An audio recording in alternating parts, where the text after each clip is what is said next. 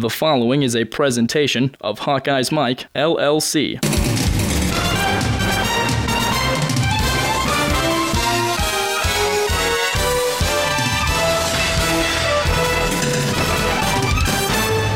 Here go the Hawkeyes without any timeouts remaining.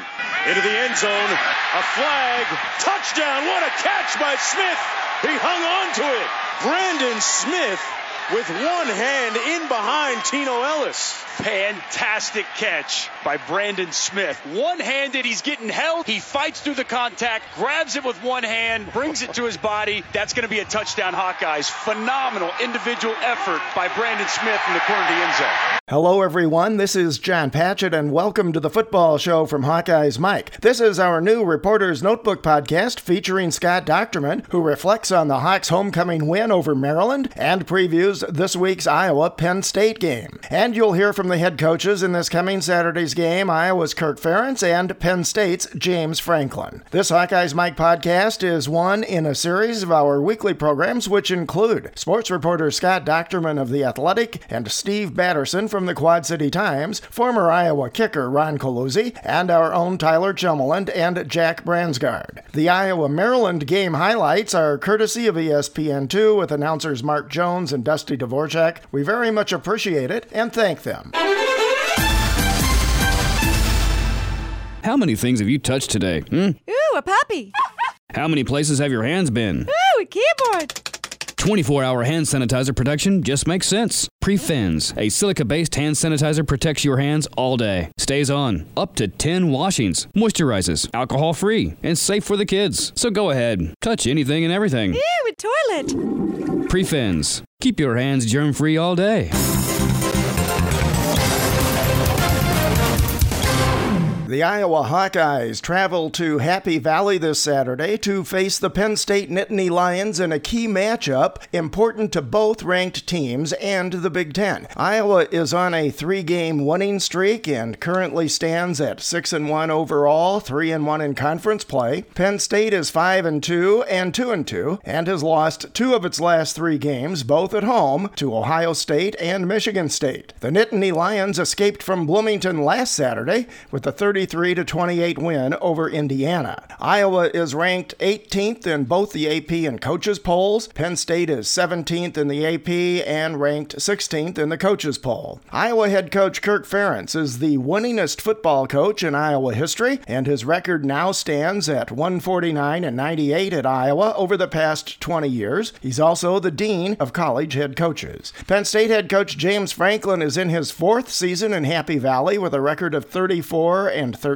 His overall record as a head coach over 7 years, 54-32. Penn State leads the series 15-12 and has won the last 4 games, including last year's at Kinnick Stadium 21-19 on the last play of the game when Nits QB Trace McSorley threw a 7-yard touchdown pass to Juwan Johnson as time expired. Iowa is 7-6 all-time in games played in University Park. While Iowa's defense remains highly ranked in key stats, both in the Big Ten and nationally, Iowa's offense and special teams are making some splashes as well. Iowa is the most explosive team on third downs this season and now has accumulated 737 passing yards on those plays. That's an amazing number. Iowa's offensive line has allowed only 6 quarterback sacks in the 7 games played. It's the fewest in the Big Ten and tied for 9th fewest in the nation. Quarterback Nate Stanley has now thrown 16 TD passes this year. He's just one shy of tying Matt Sherman for 4th all-time in program history. The Hawkeyes have only punted 23 times through its first 7 games. That's the fewest in the Big Ten and 120th nationally.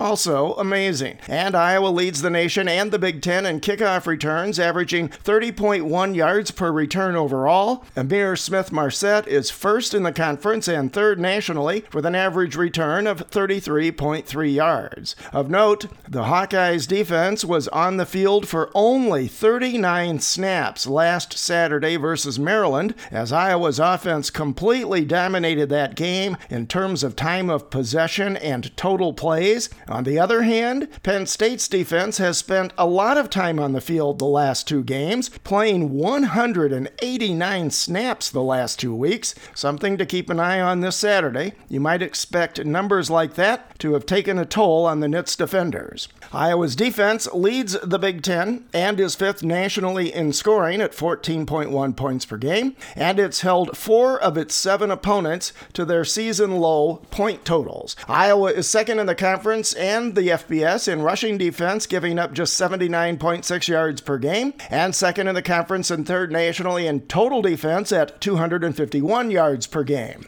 Iowa only allows 2.7 yards per carry, that's 6th nationally, and it is one of just 3 defenses in the FBS to have allowed only 3 rushing touchdowns all season. The Hawkeyes have 22 sacks, that's second in the conference. Defensive end A.J. Epinesa leads the team with 6 sacks, that's also second in the conference. Anthony Nelson has 5 sacks so far, that's 5th in the Big Ten. Despite exhibiting defensive vulnerabilities this season, the Nittany Lions lead the Big Ten in sacks with 25, and they also lead the conference in tackles for loss, averaging 8.4 per game. Star PSU quarterback Trace McSorley accounts for nearly 60% of Penn State's entire total offense this season, having rushed for 554 yards and 8 touchdowns and passed for 1,461 yards and 11 TDs. Penn State leads the country in scoring offense in the second half, averaging 24.86 points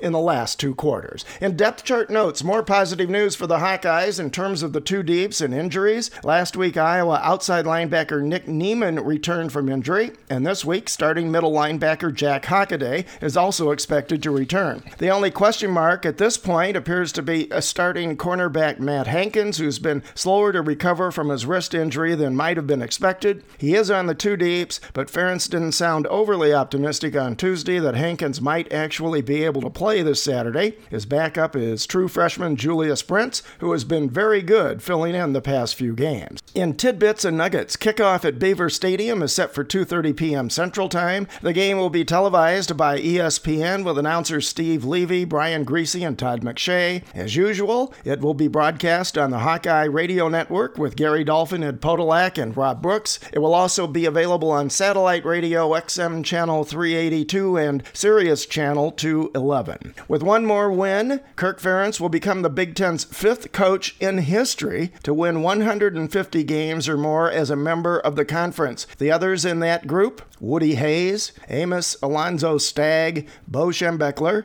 and Joe Paterno. And just a reminder of the 2 key offensive trends we keep an eye on now in every game. The Hawkeyes are up to 34-2 when rushing for 100 yards or more in a game over the past 4 seasons, and 0-11 when failing to do that. And the Hawkeyes are also 12-0 when scoring 20 or more points in a game since the start of the 2017 season, and just 2-6 when scoring less than 20 points. Stay tuned in this podcast as Scott Docterman and I go in depth to talk about what to expect Saturday afternoon inside Beaver Stadium. Nice beaver. Thank you. I just had it stuffed. Let me help you with that. Pigram in at quarterback for his second series.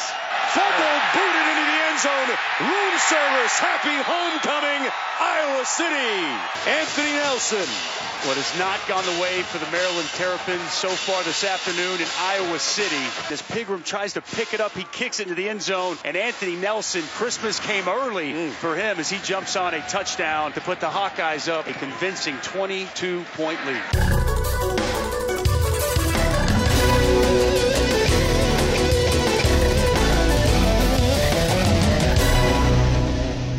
Let's hear from the head coaches in this coming Saturday's game. First up, Iowa head coach Kirk Ferentz, who provides his overview of this year's Penn State team. It's a little bit interesting, in contrast to the last couple of weeks with Penn State. We've played them now 3 straight years, so I think we know their personnel, their coaching staff, vice versa. I'm sure they feel the same way about us, and that's it's a little bit different in terms of our preparation. I think it makes it I don't want to say easier, but at least there's some familiarity there. And again, I'm sure they feel the same way. One thing about playing Penn State, and this has been true for a long, long time, guaranteed they're going to have good players, and they do. They've recruited well forever up there. They're tremendously gifted, tremendously athletic, and they've got good size, speed, talent. That's a given. The other part about it, anytime you go to State College, you're going to play in a great venue. It's a very challenging place to play. It's a great college venue, very loud crowd, and enthusiastic crowd. So all those things are constants, and it's going to certainly be the same this week for us as we get ready. I think really, what it gets down to is us doing a good job. The things we've done a pretty good job of this season. We've prepared well for the most part during the course of the year. We've shown up and played pretty hard,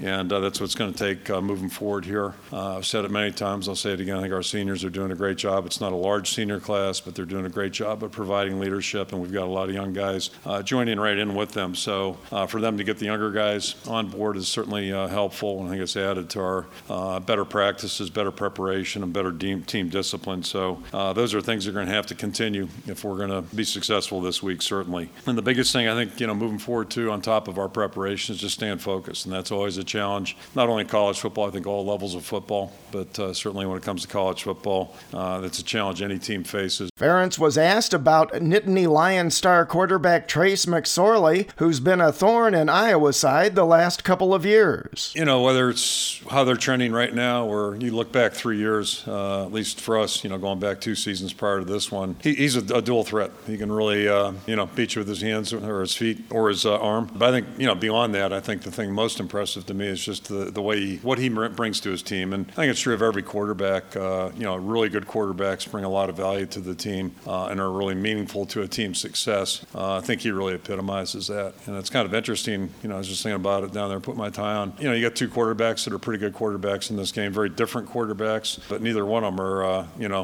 haven't gone to elite camps or, I don't think they got any awards, coming out of high school for being great quarterbacks necessarily nationally or on the recruiting front, but they're just good high school football players that have really blossomed into good college players. But, his case is really an illustration of that. I think he was probably being looked at more as a defensive player, as I understand it, initially in the recruitment phase. And boy, he's a tremendous quarterback. He's just bottom line, he's a winner. He's a winner. And every time he's out on the field, they got a good chance to win. Ferentz discusses how valuable defensive end Parker Hesse is to this team and to the defense. I think he's extremely valuable, and I'm, not promoting or campaigning him for him being MVP of our team, but in a lot of ways you can make that argument just because he's such a strong, quiet leader on our football team. And I don't know if quiet's the right word, but, Parker's not necessarily overly outspoken. He's not overly demonstrative with his actions, but his steadiness, his determination, his intensity and his work ethic are really rare. And, he's just a very special guy.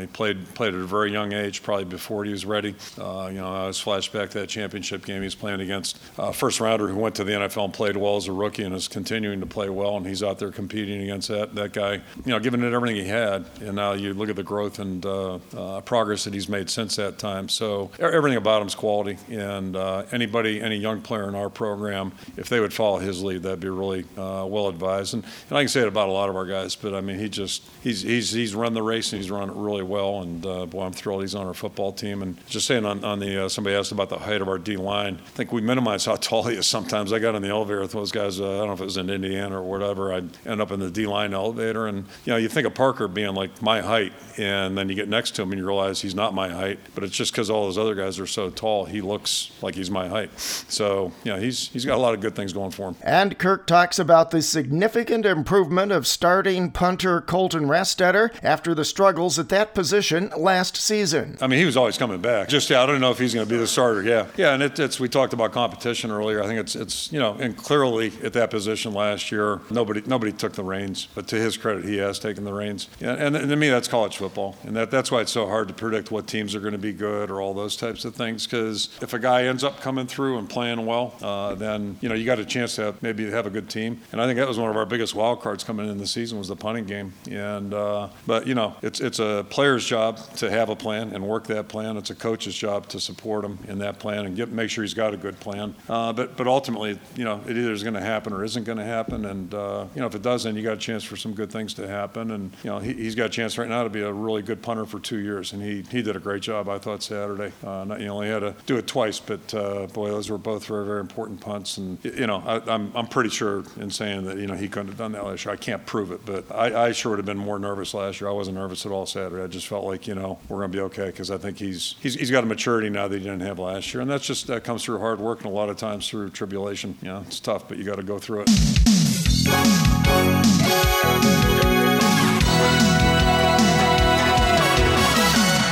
Visit HawkeyesMike.com and check the links for up-to-date information on Iowa games, TV channels, team schedules, and more. You can subscribe to all Hawkeyes Mike podcasts through iTunes, and you can follow Hawkeyes Mike on Medium and Twitter. Next, we hear from Penn State head coach James Franklin, who provides his overview of this year's Iowa team. So much respect for Coach Ferentz and what he's been able to do in his career.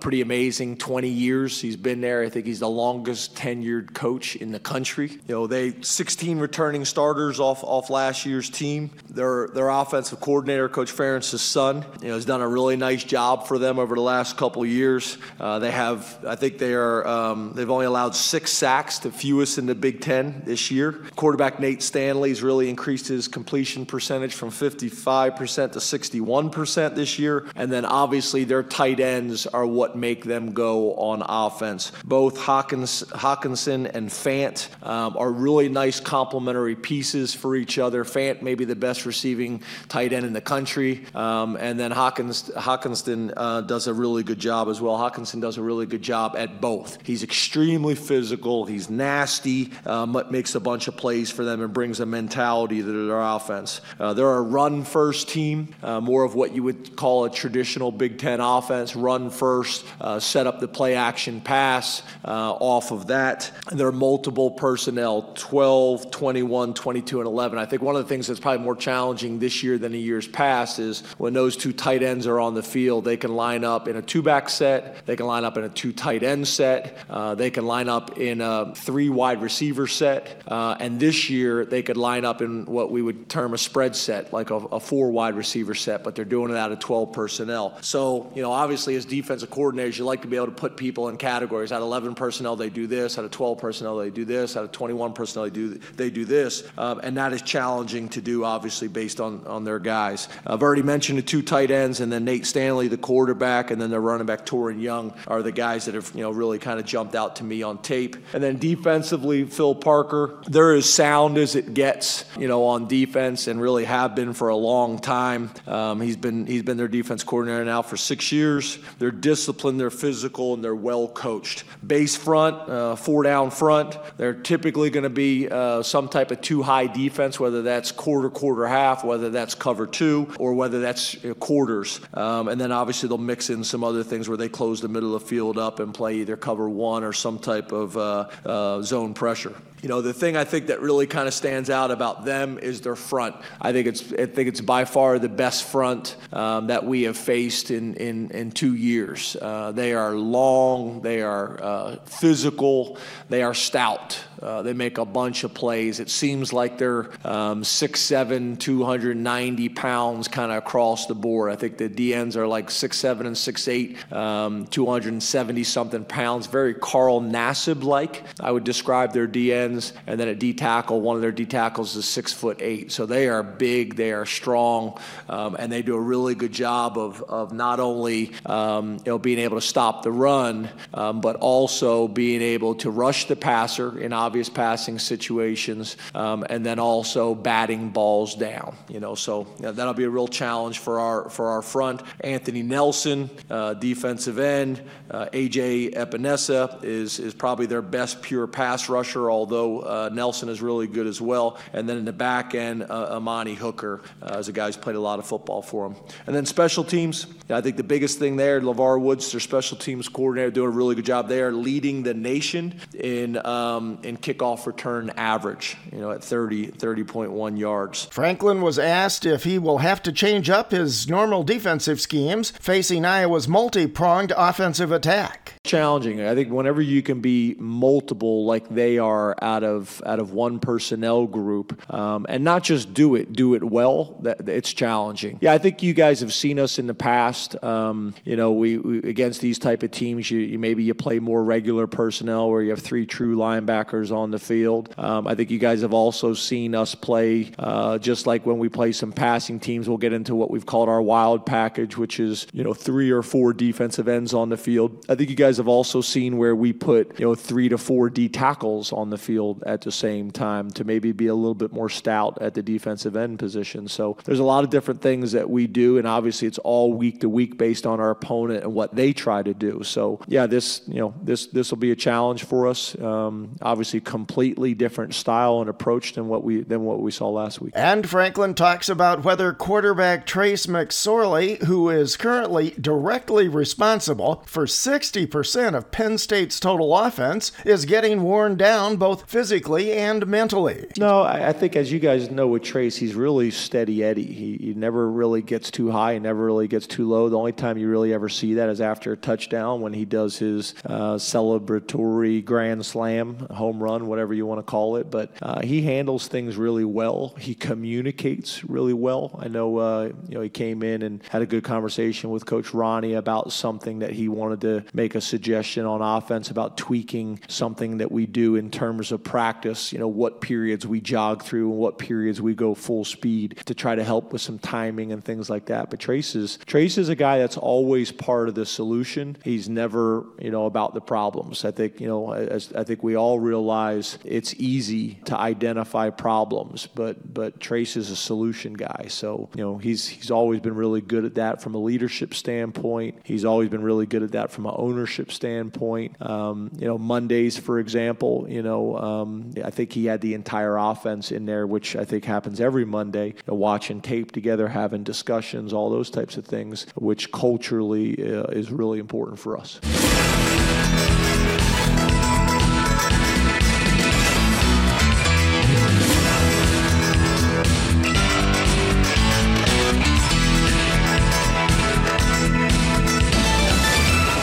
Are you or your local Iowa company looking for a new roof or sheet metal work? T&K Roofing and Sheet Metal specializes in low-slope commercial and industrial roofing and sheet metal. Building strong and safe in the Midwest for over 50 years, T&K Roofing and Sheet Metal, located in Ely, Iowa, just south of Cedar Rapids, provides strong, expert customer service and the best quality fit for you, their customer. For a free estimate, give T&K a call at 319-848-4191 or toll free at 1-800-383-7663. You can also visit their brand new website at tkroofing.com. T&K Roofing and Sheet Metal, your home for all your low slope roofing systems. Give them a call today. Again, 319-848-4191 or toll free at 1-800-383-7663.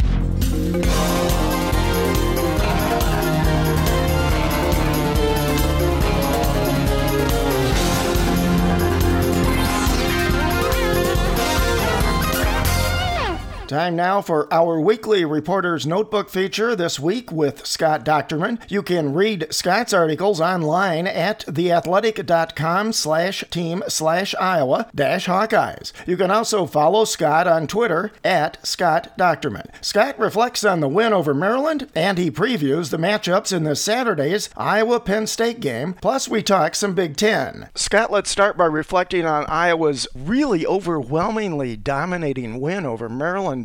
Amazing time of possession and number of plays run differential, a shutout, horrible wind conditions, and yet instead of relying on the pass this time, they used the run to defeat the Terps. Yeah, it was pretty impressive. I mean, you look at the way that they were able to attack, a really physical defense. Maryland's not a passive defense. They run kind of a 3-4 hybrid, but what it's really geared towards is just being very physical up front and kind of controlling the line of scrimmage, a lot like what Iowa's did. So the fact that Iowa could blow them off the ball the way they did and really control tempo and I think was really impressive because it's something that Iowa really hasn't done much of this year, which is really just be physical on each and every play, or at least been able to own the line of scrimmage, and they were able to do that against Maryland. And for the last few weeks before that, we saw some really good passing performances, but really not since the opener did we see them, Iowa Iowa just trample the opponent. And this opponent was, a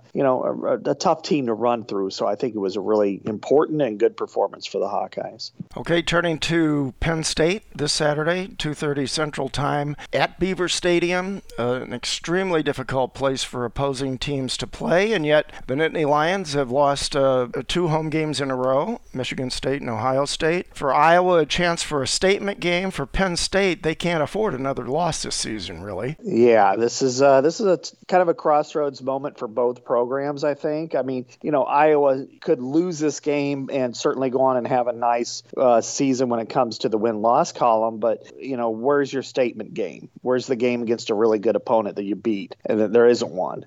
Possibly Iowa State could sneak into that conversation, but that's really about it. For Penn State, yeah, they've already lost 2 games. This is a year where it's starting to look like it's slipping away a bit for them. And, and then they have a kind of a trifecta coming up of Iowa, Michigan, and Wisconsin. And you start to think, oh, wow, this could be a season that really slips far away, where you have aspirations of possibly playing in Indianapolis, maybe going to the playoff, and now you're staring at potential of a 7-5 type of year. So, I think both teams have that potential to really find this as a crossroads game. Now, does it define the season? I don't think it will define the season for either team, but I think it's really important for both teams. So it's a tough place to play generally, but, I think style of play will matter in this matchup, more so than location. I mean, it's going to be a rabid crowd, but if Iowa controls the line of scrimmage the way it did against Maryland, it'll take that crowd out pretty quick. Well, let's talk about the matchup between Iowa's offense and Penn State's defense. And looming over this game potentially is the weather forecast, which is pretty bad. A chance of like a wintry mix or rain all day long, apparently.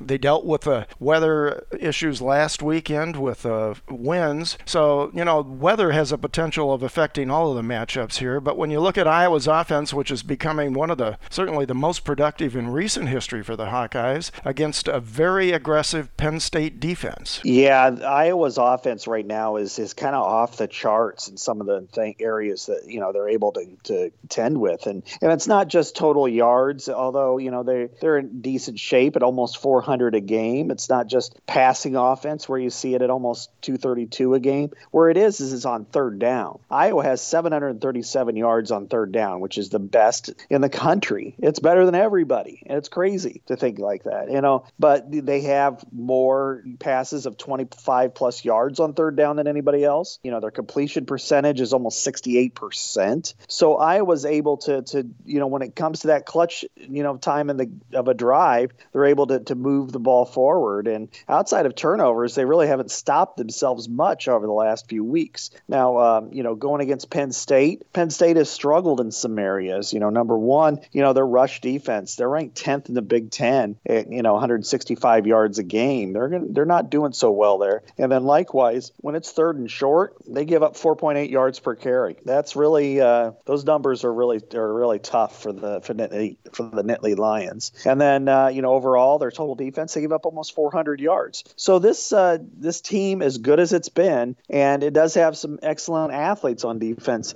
it's not been very cohesive. The back seven hasn't performed the way that it usually does. They lost some players, obviously, to graduation that they haven't been able to replace, and they've struggled stopping the run. So all of those things kind of add up to Iowa having a pretty strong advantage going against, what usually is a very stout Penn State defense. They do blitz often, and they blitz a lot out of the secondary, and they lead the Big Ten in tackles for loss at 8.4 a game and 25 sacks overall, lead the Big Ten in 3.57 sacks per game. But thinking about how Iowa's offense has been attacking opponents the last few weeks, if Penn State blitzes out of the secondary and leaves Iowa's receivers in man coverage, especially the 2 tight ends, that looks like a formula that might not succeed in a game like this. It won't succeed, especially because, their safety Garrett Taylor is out for the first half after a targeting call.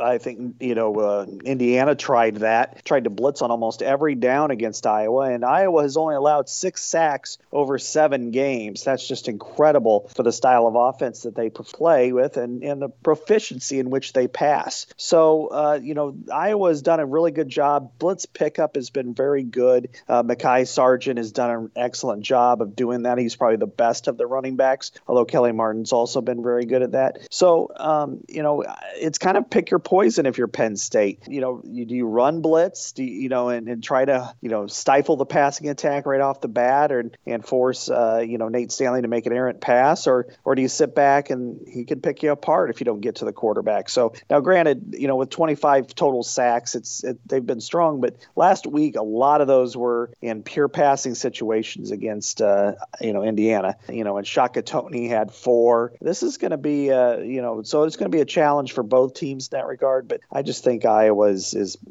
strong enough to be able to withstand anything that Penn State throws at them throughout the whole game. Yeah, Nate Stanley really over the last few weeks again been pretty terrific stats. Except he seems to be throwing at least one, what you could, for lack of a better term, just call boneheaded pick in each one of these games. They're like, especially a couple of weeks ago, it was almost inexplicable. Yeah, I would say the only downfall for Stanley really this year is, he's already matched last year's numbers as far as interceptions with 6. And so, that in and of itself isn't that big of a deal because he's only really getting 1 per game. But yeah, I mean, you're looking at him going, okay, you weren't trying to test the defensive back here. They were kind of boneheaded. And whether it was, the pass against Minnesota, which never really came back to hurt them, but it just didn't look good. And then likewise against, last week's was one that could have been a problem for him in a tighter game, I thought, at least at that point in that juncture. So he's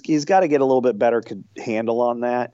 Fundamentals still sometimes slip for him, but by and large, he's having an excellent season, and really, the numbers show that. Yeah, 16 touchdowns already through the year, nearly 223 yards passing a game, 61% completions. Again, the tight ends continue to excel. It's amazing, and with the emergence that we've seen over the last 2 or 3 weeks of the wide receivers, it's really making the running game click even more, like it did last Saturday, and almost had their first 100-yard rusher last Saturday when Kelly Martin finished with 98 yards and they pulled him out of the game. But I wanted to throw out an idea, which we were thinking about it over the weekend after last Saturday's game, and the more I thought about defenses now having to scheme against this version of an Iowa offense, and let's say you're in a single back set, 2 wides and 2 tight ends. Your defensive scheme in that set with Hockenson and Fant is almost like you have to scheme for the 2 tight ends and the 2 wide receivers, but you also have to scheme and be prepared for like 6 receivers because the 2 tight ends,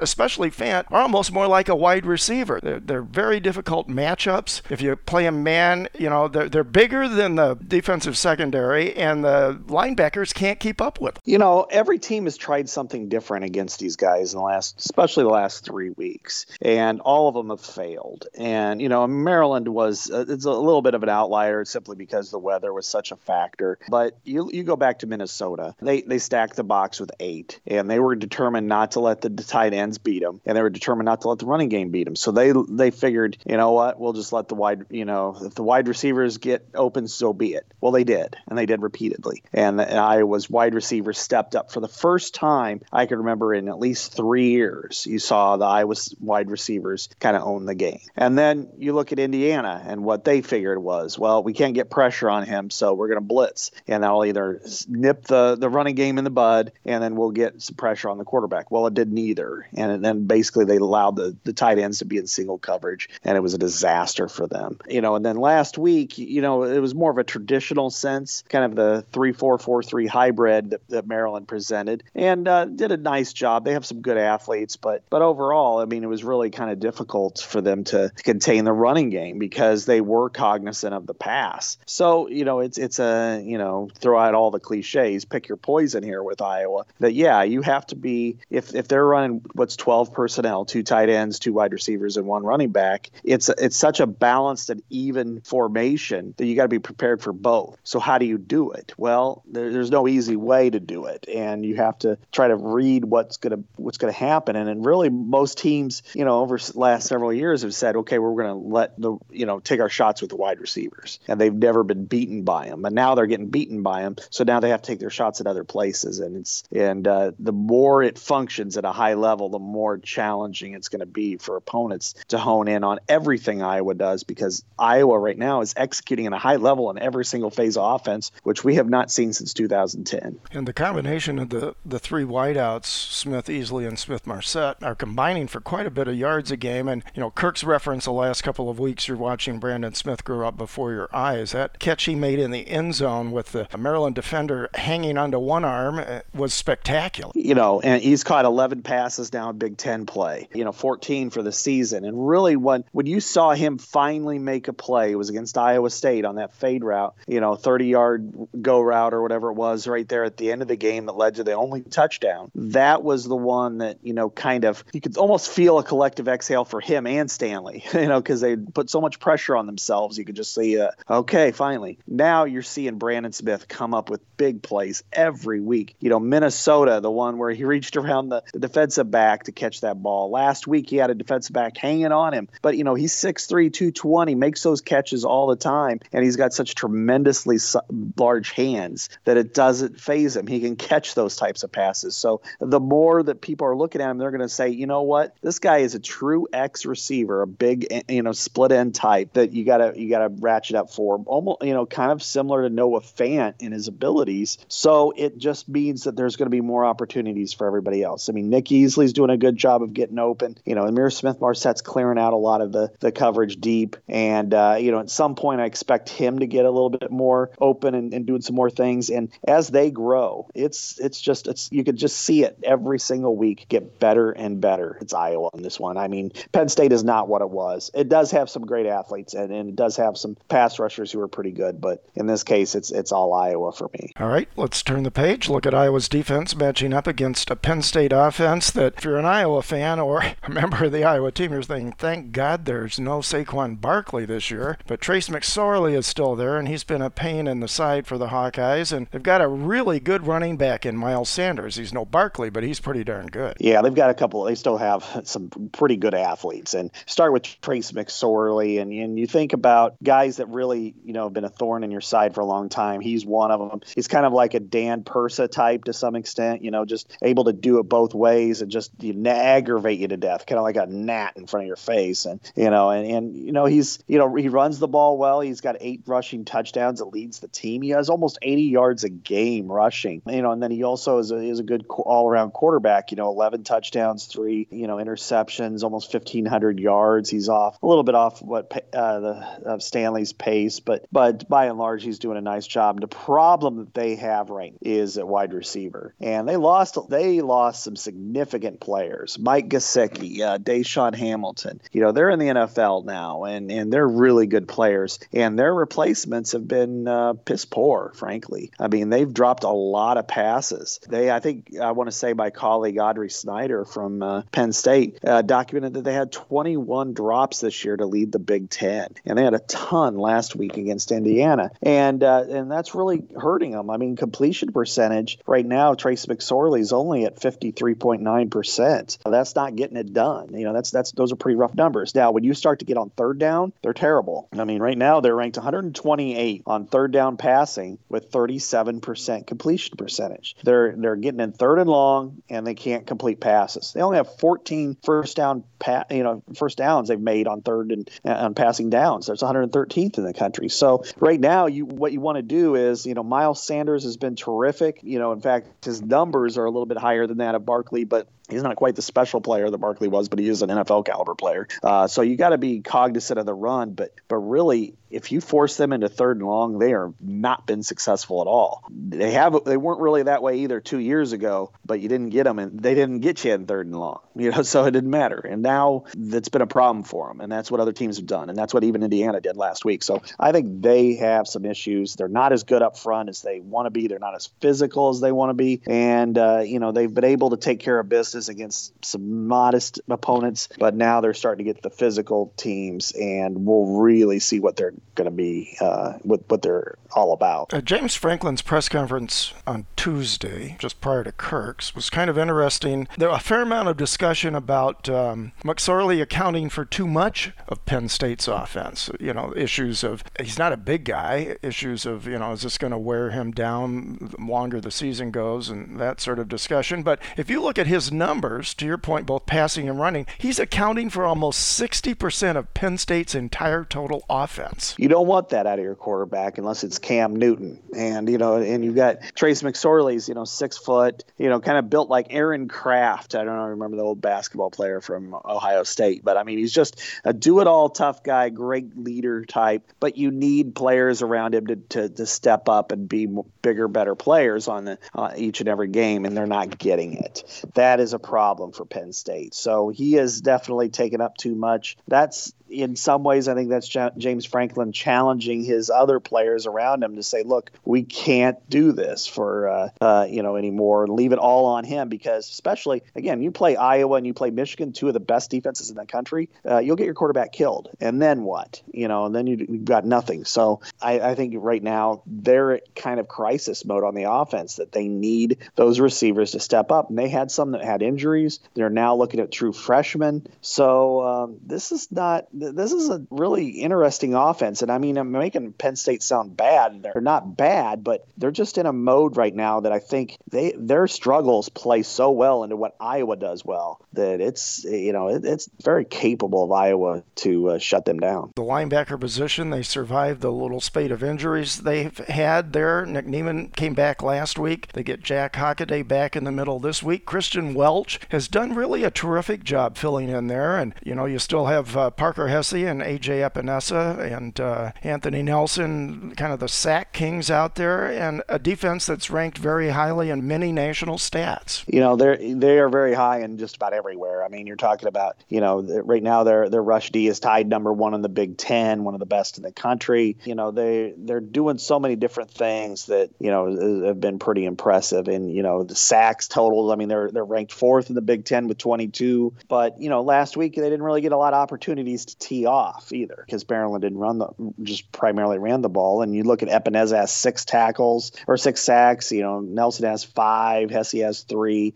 That's been a really good rotation for Iowa. I think even more impressive to me was the way those defenders set the edge against the jet sweeps and what have you. And I think this week will be just as imperative with Penn State's RPOs. So this is a defense that's capable of doing a lot of good things. Now, Christian Welch played really well last week, especially, and against Indiana, but this week presents a few more challenges. He's going to be the one starting, even though Jack Hockaday's back, even though Amani Jones is back. We'll see if he's going to be in the right place at the right time, because Penn State's done a good job of scheming against Iowa's linebackers and perimeter players in the past. So, it's going to be on him, because if he's not going to perform very well, then I would expect to see Jack Hockaday at some point. And do you think we'll see more of Amani Hooker at outside linebacker now that Niemann's back? Because that's been, the kind of variation that they've been using, especially against teams like Penn State that, sort of run a spread. They run a lot of jet sweeps, that sort of thing. Yeah, I think, last week they went about half and half. They went to the, half of the nickel type defense against Maryland, and half of it's more the base 4-3. So I would expect them to skew a little bit more towards, 5 defensive backs, because they like to go quick. They have their RPOs, run pass options.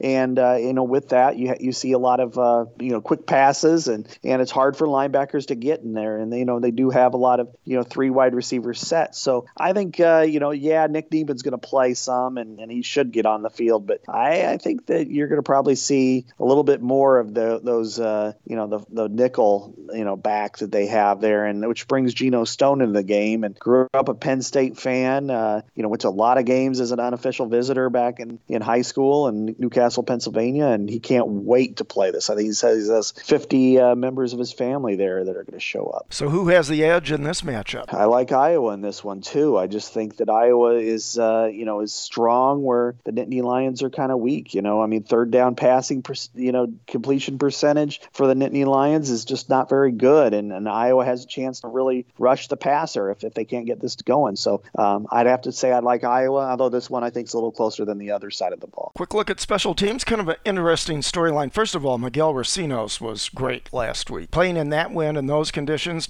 kicking 3 critical field goals, that was really quite a performance. You continue to see Colton Rastetter looking nothing like he looked last year. You've got Smith Marset, terrific on kick returns, and then you've got a place kicker, at least their field goal and PAT kicker for Penn State, that was Riley Moss's teammate at Ankeny, Jake Pinniger. Yeah, there's some interesting storylines here, and to me, I think probably the most electric one is just how these teams have performed on kickoffs, and Iowa leads the Big Ten and almost 31 yards per kick return, and I think and Penn State's at almost 27 yards, and I think what's most impressive is, especially with Iowa, is neither team has returned one for a touchdown. I mean, Penn State had a 94-yarder last week, where the guy got caught inside the 5, but Iowa's largest is a 60-yard return, and if you could consistently bring it back 35, 40 yards, I mean, you're really doing something on that that unit. You're erasing the prospect of your offense having to pick up 2 extra first downs. So I really like that phase of the game. I think both kickers are pretty neat,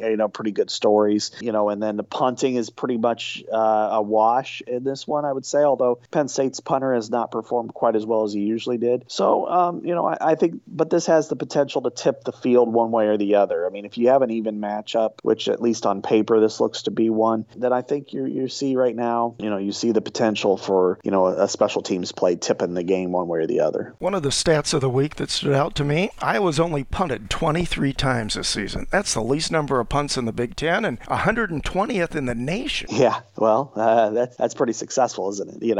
I think they're 10 of 15 on fourth down. So, I mean, Kirk Ferentz, for all of his, people start to, continue to throw the stereotype about him loving punts. He's not really into loving punts anymore when, those opportunities now are fourth down, opportunities to convert. So it also shows you how good the offense is, that they're not forced to do that either. Before we get your prediction, quick Big Ten talk. Last week's results were pretty darned interesting. Purdue just manhandling Ohio State, almost embarrassingly so. Michigan really didn't seem to have a whole lot of difficulty with Michigan State, at least once the game kicked off. Prior to that, they had some issues. Nebraska finally gets its first win. Yeah, I think, you're starting to see kind of the everything starting to gel as to what's going on in Big Ten country. I mean, people have made a lot of comparisons, the Purdue-Ohio State game, along with last year's Iowa-Ohio State game. And I think there's the results seem similar,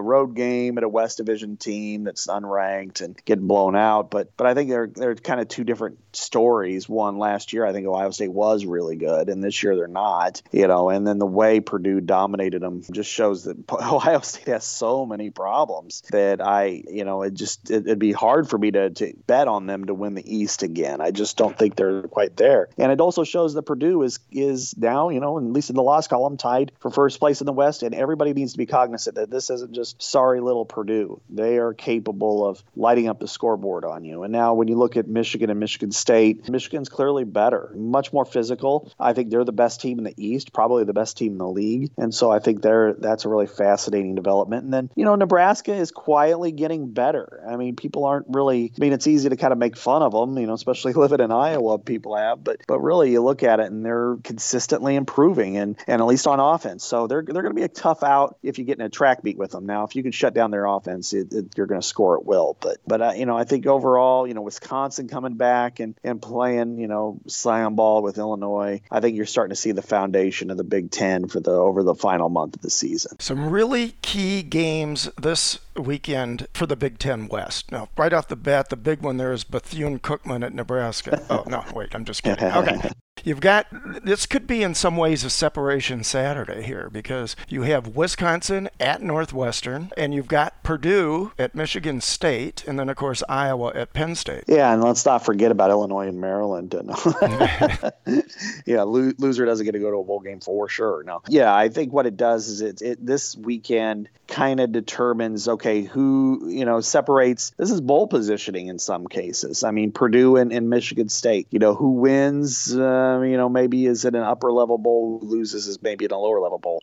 Iowa, Penn State, kind of the same thing, but they're both ranked. And then Wisconsin, Northwestern's probably got the most importance simply because they're both tied in the West Division. And, kind of like with Iowa, Wisconsin, a month ago, this, tiebreaker matters in this game. And, what's always been fascinating to me is Wisconsin has only won at Evanston once since 1999. So this is a fascinating development there. So, I think, what you see out of these games are, is going to also have a big bearing on the final month of the season. Who goes to what bowls, what the fan bases think of their programs. I mean, if Purdue, for instance, beats Michigan State after Michigan State lost to Michigan, you're going to start to see some kind of sour discussions in Lansing. And same thing if Wisconsin happens to lose at Northwestern. Okay, let's go back to Iowa at Penn State, 110,000 people plus or minus a few. Beaver Stadium. What's your prediction for this one? I like Iowa in this one, and I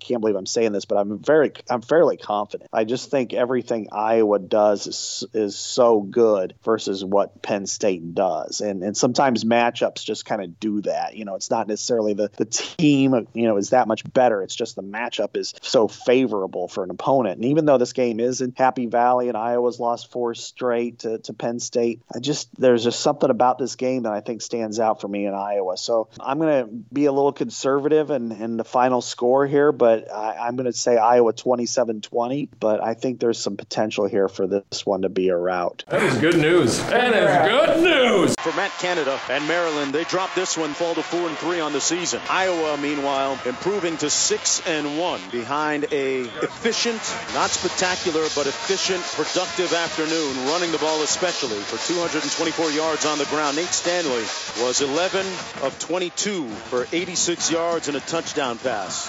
Kirk Ferentz with his 6th win of the season. Final score 23-0. Iowa doing it for the Swarm. South Dubuque Street, we love you.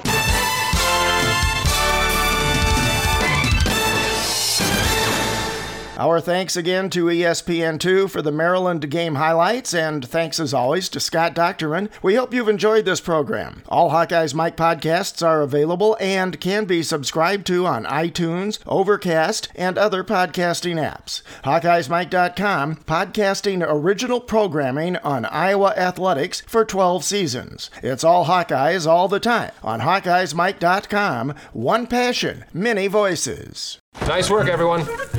Sharp broadcast. Really good. Everyone on the floor as well. Really a lot of hustle. I liked it.